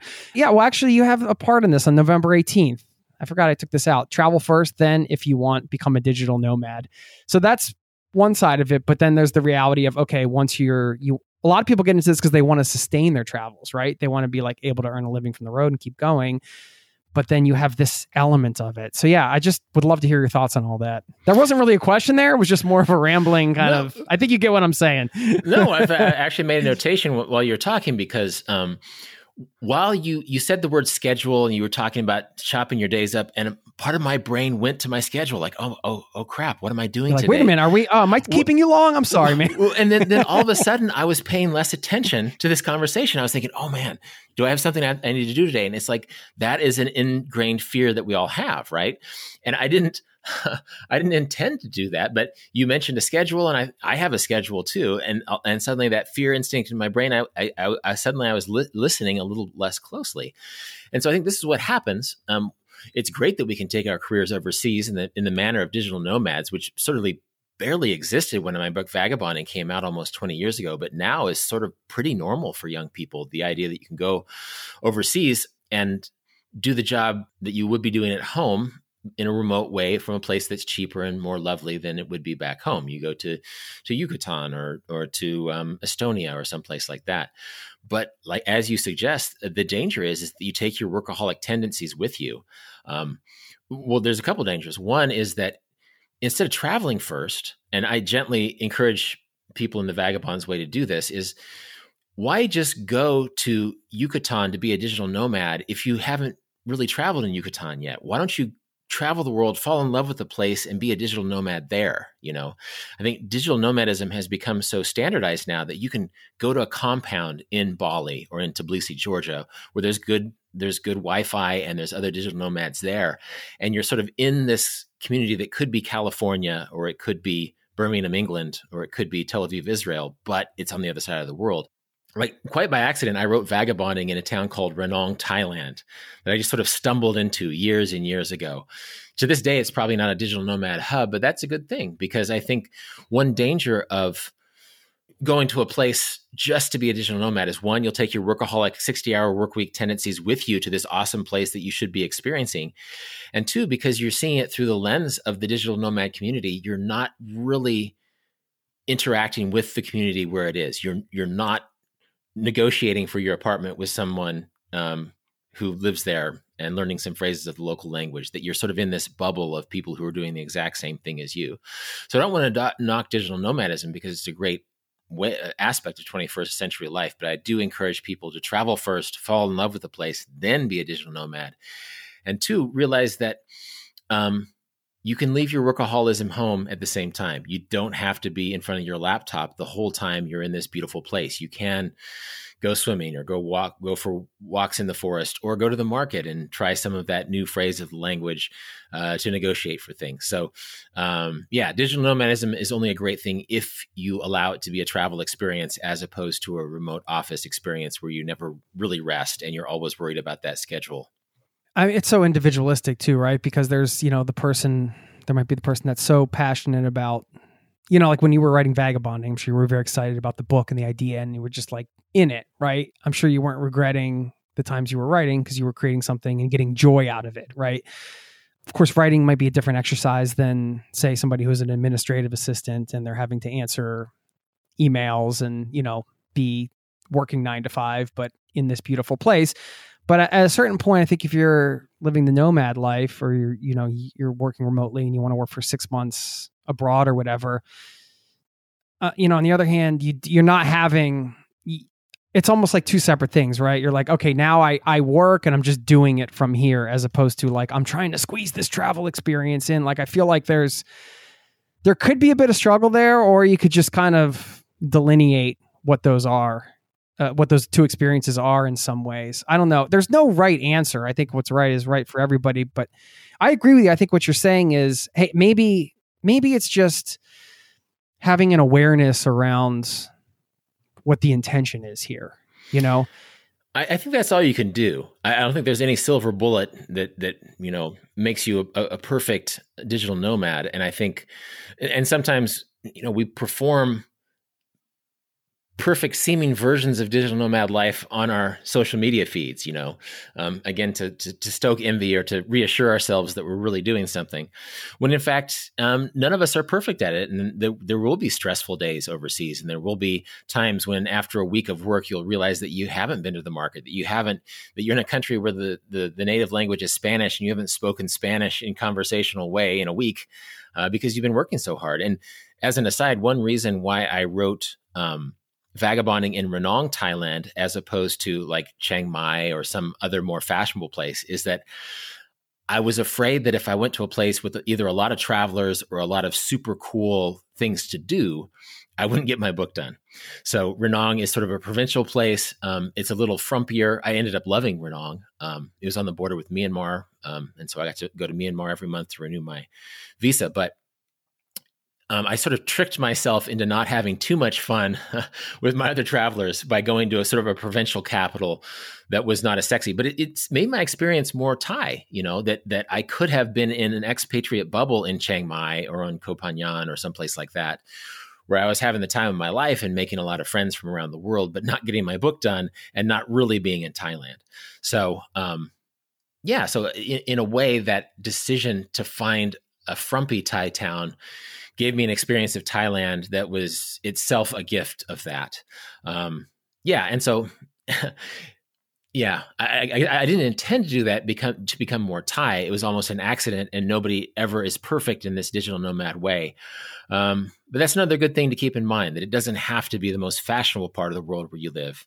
It's just a place where it's a little cheaper. The weather's a little nicer than it would be back home. You can still do your work, and you can have a taste of the world that you wouldn't have back home. The mayor just called. He's like, did you just call our city frumpy? Right. I'm sorry, Ranong, but you're not a sexy town. You're a little estuary border town, but it's a cool place. It's worth visiting. I agree with you that the sentiment from that particular entry that I'm looking for it now. I can't remember the exact headline, but the idea that travel first, then if you want, become a digital nomad. And okay, so then I think about this and I wonder, okay, is this just Gen X Jason kind of romanticizing my pre-internet travel days, and where I maybe once or twice a week I'd spend 10 minutes in an internet cafe, and then I would just get out of there as soon as possible once I sent like 3 emails to my family and said, I'm still alive. All right, see ya, back in the world now. And yet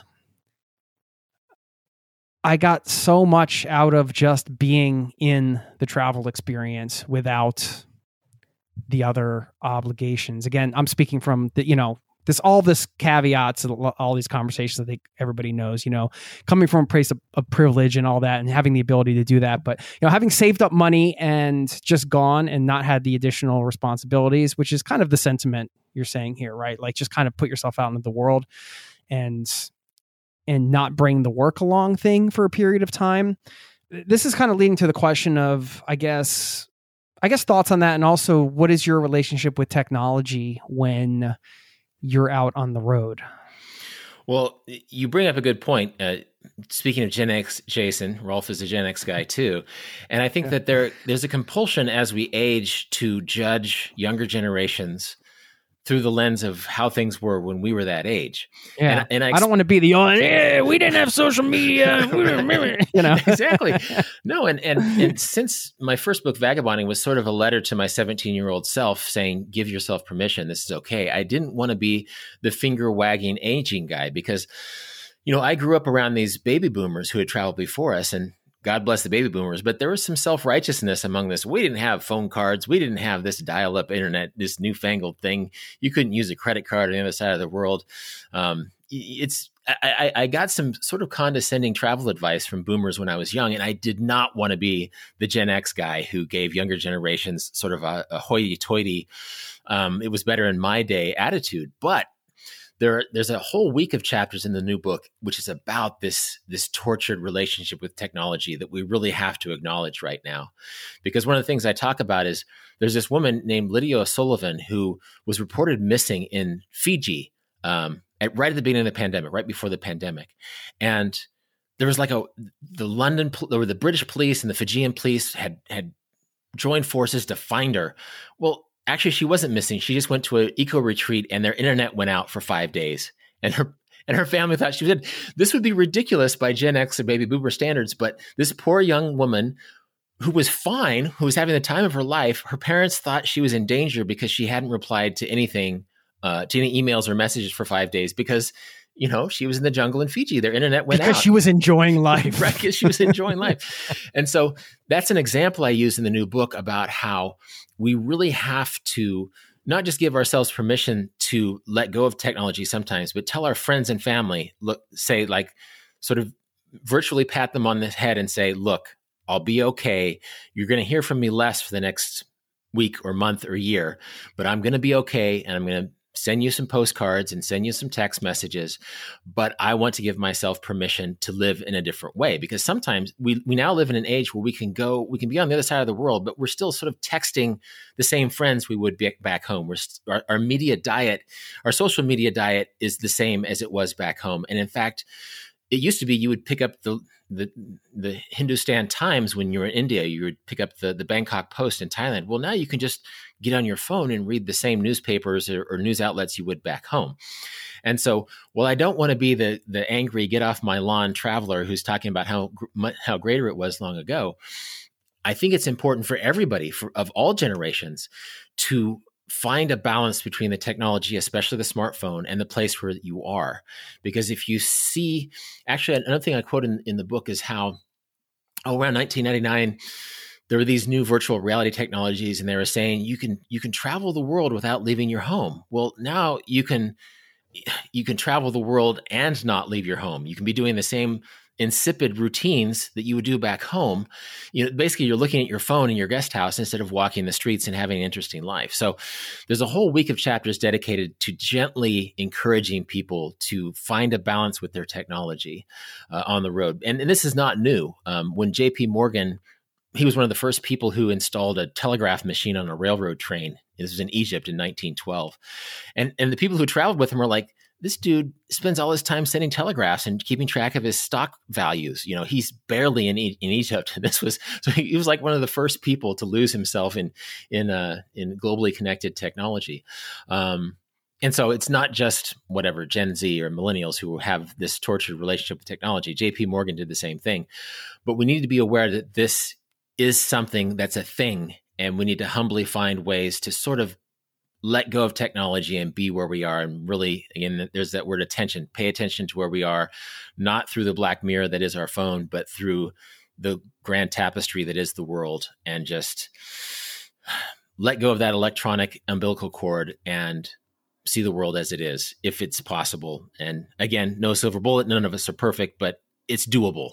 You can free yourself of your phone for hours, if not days at a time. It's becoming so difficult, though. Like literally, just logistically, because like some months ago, I went into the city. I was like, I'm not bringing my phone, and then I got on the T-Bahn, and my wife's like, "Oh, they might do a check," and of course, you have your T-Bahn, your subway ticket on your phone, and I'm like, "Oh, I don't have my subway ticket, and it's all digital now." Like, no, why is everything on the smartphone now? It's just like maddening. Yeah, no, it's it's made life so much more convenient. It's made travel more accessible, but it's also made travel less travel in a certain sense. And it's, I remember years ago, I wrote some sort of column saying the same thing I'm saying now, like, let go of technology. Don't be dependent on your smartphone. And like the next day I was in a hotel in North Carolina. I just given a talk about travel at a university there. And I wanted to know what the weather was like. And instead of walking 20 paces out of the lobby, I looked at the weather app on my phone. And it's like, it's one of those Homer Simpson this morning moments where it's just like, Rolf, why didn't you just walk outside and see if the sun was out instead of looking at this app on your phone? You literally just talked about this you've written about this. And so it's not easy. And actually the phone is designed to be smarter than us. All those apps are algorithmically very wily in that they know how to harvest our attention. And so, yeah, as you said, now plane tickets, all sorts of things are on our phones, and it's going to be trickier. Actually, someone needs to invent a smartphone app that keeps us independent of our smartphone app, that somehow manages all those things in the background while allowing us to not look at our phone all the time. Because there are apps like that, I think, that they block you from the internet. Okay, yeah. I think one's called Freedom or something. Yeah, that's inappropriate. I've got that before. I'm so bad this way that I bought Freedom years ago. I haven't used it in a while. But yeah, no, like when you're on your deathbed, you're not going to think, oh yeah, I'm glad I looked at my phone 8 hours a day. You're going to think, I'm glad I paid attention to life. I'm glad I traveled the world and allowed myself to travel the world and not have these same habits. So it's really worth thinking about, because you're only halfway in the world when you're navigating everything through your phone. And we all should recognize that this is a temptation. It's an algorithmically induced addiction, and we should find ways to put our phones down, because human culture has flourished for thousands of years without that algorithm and without that phone, and we too can partake of it. Yeah.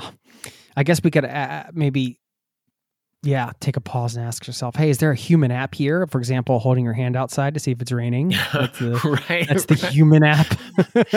All right, let me close the app. Let me bring my arm back in through the window. We have an app that says, hey, jackass, just go outside, Yeah, it just yells at you, berates you. Exactly. I know you have a date with your wife on the porch for reading time, so I don't want to keep you too much longer, but just like, I promised 2 more things, and then maybe we can do a part 2 some other time, because I just feel like we still have way more to unpack. But yeah, I'm curious, what culture do you feel most at home in, and why? And if it's your home country, that's okay. But if it is, I'm going to ask the follow-up of a country outside of your home country. Well, I'll save you the follow-up, because there's a couple. One is the U.S., and I am fond of the U.S. And my first vagabonding trip was 8 months around the U.S. and Canada. And to this day, I really enjoy even sort of wandering through the back roads of Kansas. I really enjoy it. And I don't want to fetishize international travel at the expense of one's own home country, because I've had so many rewarding travels here, and I look forward to so many more rewarding travels. I've never been to Alaska, so I went to road trip in that area. There's just all these places I still want to go. But by that same token, I think a place that is really close to my heart is Korea. And I don't know that I necessarily feel at home in Korea, because Korea is so, I guess, non-diverse. You're either Korean or you aren't, right? Koreans have a very Korean way of seeing the world. But I traveled there when I was so young, and I was so vulnerable and open-hearted to that place that, speaking of my wife, to this day, when I'm in a bad mood, she'll cook me Korean food, because it's my comfort food. It's so baked into my open-hearted way of being in another place that I'm just very fond of it. And I look forward. It's been ages since I've been to Korea, but the smells and the sights and even the language, which I'm not very good at, but I can read the signs. It just reminds me of a part of myself that I like and that I miss. And so, yeah, I look forward to taking my wife there for the first time. She's much more experienced as a Europe traveler than I am. I'm much more experienced in Asia. She's never been to Asia. So one joy I look forward to showing her is sort of my home that is Korea. And I'm not even remotely Korean, but there are parts of Korea that are very special to me that I would like to be the person to show her those places, and to sort of have that affinity and connection to that place where I don't necessarily feel at home, but yeah, in a certain way, I feel a part of myself there that I don't feel any other part of the world. Isn't that one of the great joys of life, to just be able to share something you love with somebody you love, right? Like even if they're not super keen on it or whatever, it's just like, okay, it's just nice to be able to have that. I remember when I, met my wife, and I remember the first time she was coming to Colorado to visit me where I was living at the time, and I love Colorado. And I always, we've been doing the long distance thing, and I was like, it's going to be so nice to have her here in Colorado. I can show her, the Rocky Mountains and do the things. And it's just, it's a joy. It is. And as you were talking, I was thinking about my parents who did not have passports when I was young. I took them to Korea and then later to China and Mongolia and later to Paris and Prague. And they were such good travelers. And you know what? We stayed in youth hostels. They're in their 60s at the time. We stayed at Xiaolong Youth Hostel in Beijing. We stayed at the Check-In in Prague. And it was so delightful to show them this sort of dirtbag side of my travel life, and just to sort of see them awaken, to sort of see them just sort of engaging the young people in conversation and being fearless. They're both Kansas teachers, and they're used to interacting with young people. So they weren't intimidated by being the oldest people in the youth hostel. They just enjoyed it. And so, yeah, showing my wife Korea, showing my parents youth hostels, has been fun. Yeah. Showing your wife Colorado. My wife has had a family cabin in Colorado that's several generations old. And so I get to see Colorado through the love that is in her eyes when she goes there. So it's a multipolar experience, and it's part of the fun of what makes travel what it is. In my opinion, it's totally cool to be the old people in the hostel, right? I mean, maybe the young people will disagree with me. Why is this old guy snoring under my bunk? But I don't know. I think it's great. I love that it's open for everybody. Should be that way. In terms of how you travel is in the verb sense of, transporting your physical body from one place to another. Of course, how we choose to do it affects our travel experience, right? I mean, some of the things you've done: walking across Israel, biking across Myanmar, hitchhiking Eastern Europe, foot, bike, car, backpacking, trains, planes. I'm just wondering if you have a preference for a specific one. That's a good question, because I think at different times I've had different interests and fascinations. I went through a bicycle phase, and that's a great thing to have. Like, you can rent bikes cheap everywhere, and then suddenly you are interacting with the place in a new way. And I did walk across Israel. I think I'm coming full circle to walking, because my wife is such a better walker than me. Like, she walked from Venice to Munich once. She does long haul walking. It's sort of an instinct for her. It's sort of a part of her happiness. And even though I've been walking my whole life, I am rediscovering that now. And I really look forward to, like, she's not been to Japan before. I haven't spent a lot of time there. Maybe doing the Shikoku Trail pilgrimage with her. Or maybe one thing is that she went to drama. She's an actor. She went to drama school in England. And there's a lot of, England has a great walking culture. And I'd like to hike through Cornwall. I'd like to hike through, the Lake District. I'd like to walk through Scotland and Wales with my wife, who will help me understand that as a conveyance. And I think there's just something very simple and elemental about walking that brings me back to myself. I did a lot of hiking when I was a late teenager in my early 20s. I became more of a vagabonder, but I think it's something that can dovetail with travel in an interesting way. And, during the pandemic, one thing that my wife and I did when we couldn't travel to the other part of the world is we walked to a town called Little Sweden, Lindsborg, Kansas here. It's 22 miles away. We just walked out the back door and walked all day and sort of saw the landscape beyond our home in a way that we had not been paying attention to when we drove through it. So I don't know if I have a walking book in my future, but I don't know that I don't have one either. I'm really fixated on walking right now, and it's really been a part of my travel happiness of late. I'm with you, man. I love walking. There's a pilgrimage trail here actually in Norway called St. Olaf's Ways. There's various trails that run to Trondheim in the north. And, there's one that starts in Oslo that runs there. And I went to the pilgrimage center a few weeks ago to talk to them and get a book and some maps and stuff, because I really want to do it one day. I'm like, okay, if I just kind of get out there and walk one day on it, it's kind of like saying to myself that I'm going to continue on. So it's just a great way to take everything in, and you don't have to be in a rush to see. It's just Yeah, it's just relaxing, man. I got to interview Arlen Kaga. He's a Norwegian. You mentioned him in your book. Yeah, I quote him. Yeah, he's just a great dude. And he spent over 50 days walking by himself with no communication. So I just had to know what that was like. So there's all these interesting experiences around walking. I wanted to hear more about your walking adventures, but we'll have to save it for another time. Come back to Norway so we can do this in person, please. Absolutely. No, actually, I made a notation, St. Olaf's Trail. Now I want to do that. So yeah, I'll send you the links. Just on the craft of writing, and I'd love to go to one of your workshops sometime. I know you have the workshops. We'll link to all this stuff in the show notes, cool. So everybody can find everything that we mentioned. But whether you want to be a travel writer, you just enjoy journaling, or everybody sends emails. Like, writing's kind of built into everybody's life. I'm just wondering what the top like 1 or 2 takeaways are from your workshops after working with so many students over so many years. I guess I'm just looking for a little bit of guidance, whether it's a practice that we should develop or just a tip or anything like that. Well, I think remember your audience. This is not new advice. A lot of writing teachers teach it, but I think sometimes as travelers, we think because our travels are interesting to us, they will be interesting to everybody. And so storycraft is a big part of writing on the page. You have to find the essence. What is the conflict? What is the arc? What is the change that transforms in the narrator during this essay?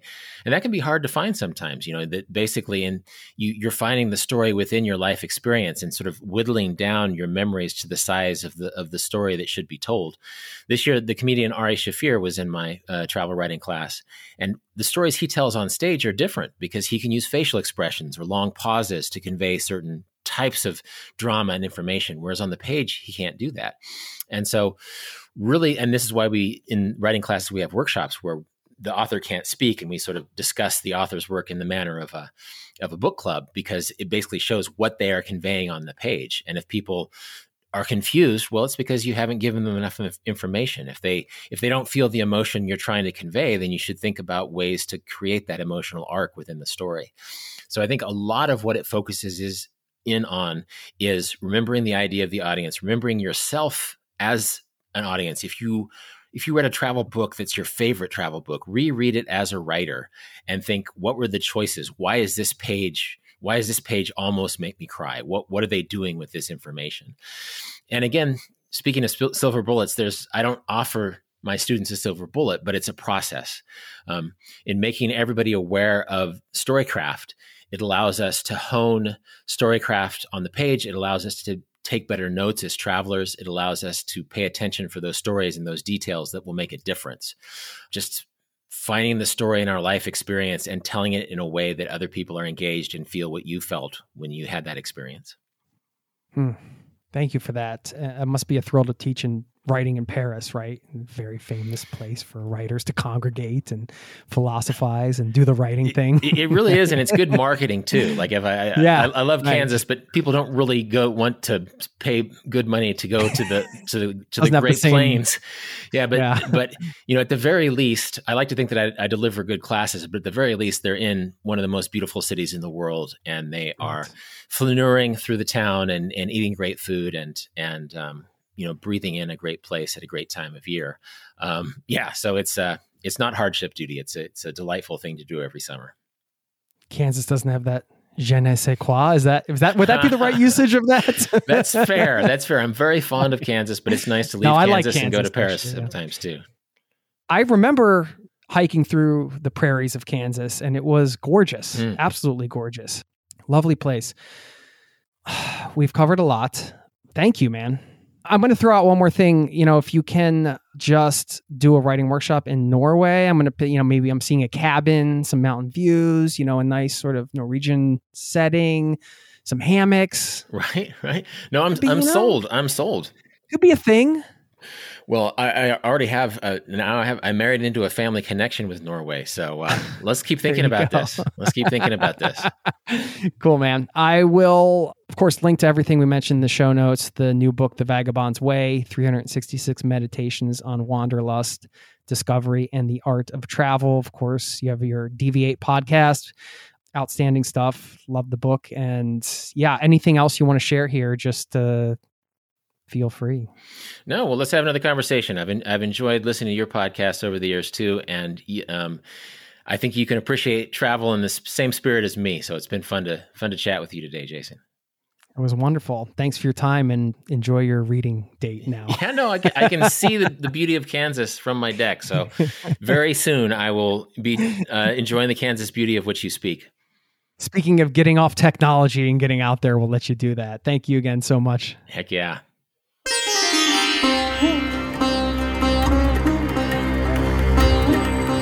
There you have it, my chat with Rolf Potts. Thank you so much to Rolf for taking his time to stop on the show. Congrats on the new book, which I absolutely love. And I will share a quote from the book to wrap up this episode. You can really turn to any page on this book and find a thoughtful observation, insight, perspective, idea. And that's why I think he has meditations in the title. There's really a lot to meditate on here.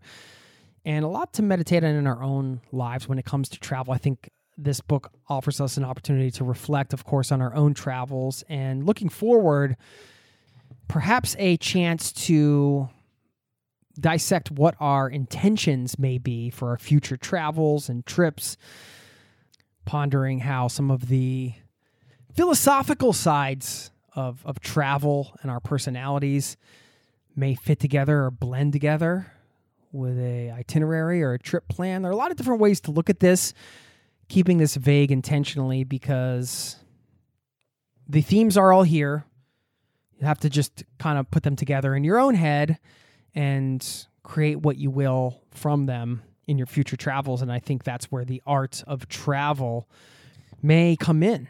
This idea of how you approach it, how you think about it, affecting how you plan and your real world decisions, how that all blends together, how you sort of co-create your travel experience from your inner experience and your interactions with the outer world. Fascinating stuff and a lot to think about coming out of this, at least for me. So I hope you enjoyed it. Now, you've heard me say it on the show time and again. Hey, if you come through Norway, hit me up. Well, guess what? People do. And I get to meet up with them sometimes, which is always a joy to meet up with some listeners of the show. I got to do that last week with Danny, and I wasn't planning on recording everything. Just wanted to meet up and hang out, get to hear about their experience traveling, what their experience has been in Norway, and just have a coffee and talk travel. Of course, one of my favorite things to do, as you all know. And Danny started sharing his biggest takeaway from a year and a half of nomad life. And I thought, wait, hold on a second. Not really prepared for this, but took out the smartphone and recorded it because I wanted to share it with you. Now, forgive the audio quality. Like I said, this wasn't planned. It was just an off-the-cuff thing. So you're going to hear the sounds of the cafe and you're going to hear the steam coming out of the coffee machine and all that stuff, which I think can add some nice ambiance to a clip. And it's just a short clip, but I thought this was a valuable lesson, and I wanted to share it with you. So here is me and a fellow podcast listener sharing a little bit of travel wisdom for you today. Sitting here with Danny, coffee shop in Oslo, right? Always asking people to meet up and get in touch, and if you come through town. So we have 2 pumpkin spice lattes in front of us that we just finished, and I just thought, well, maybe we'll record this and put your biggest takeaway, because you just said you had your biggest takeaway from your nomad life so far. So I said, hold on, we got to record this. So yeah, you actually made it work, and I would say there's a bunch of takeaways.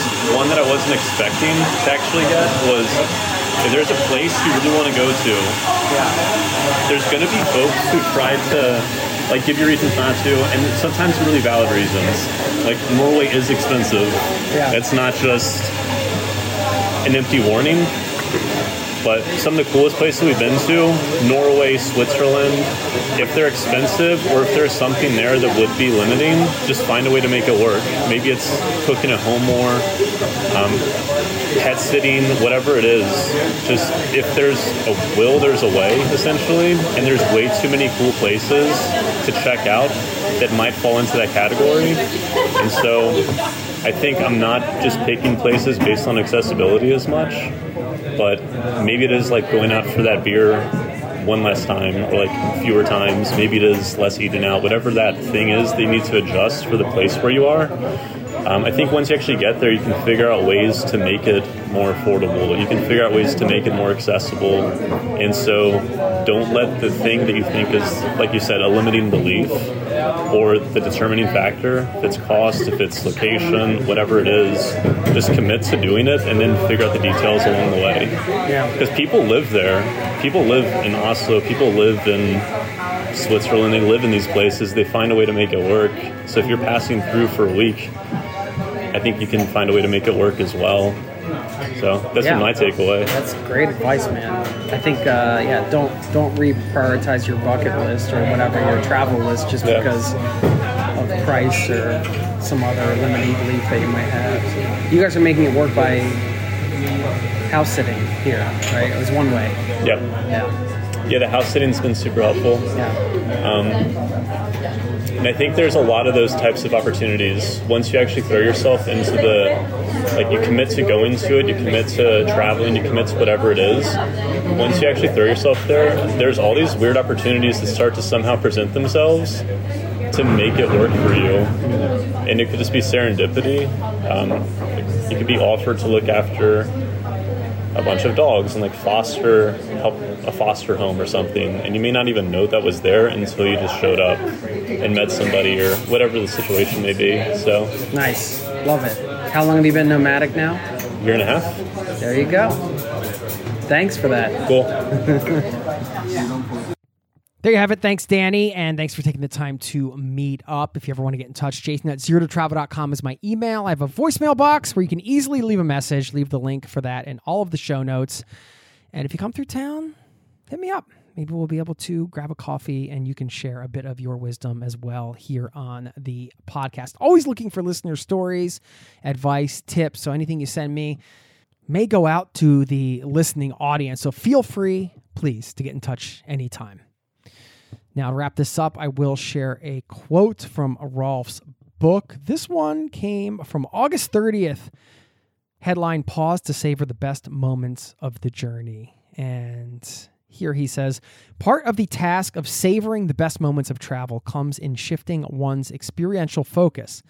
At home, we find satisfaction in achieving work and personal goals, but travel offers a unique opportunity to trade achievement for appreciation, to slow down and relish rapturous moments by embracing them with our whole being." Thanks for listening, and I'll see you next week.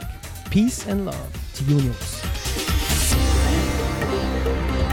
This podcast has been brought to you by ZeroToTravel.com. Ideas and advice to make your travel dreams a reality.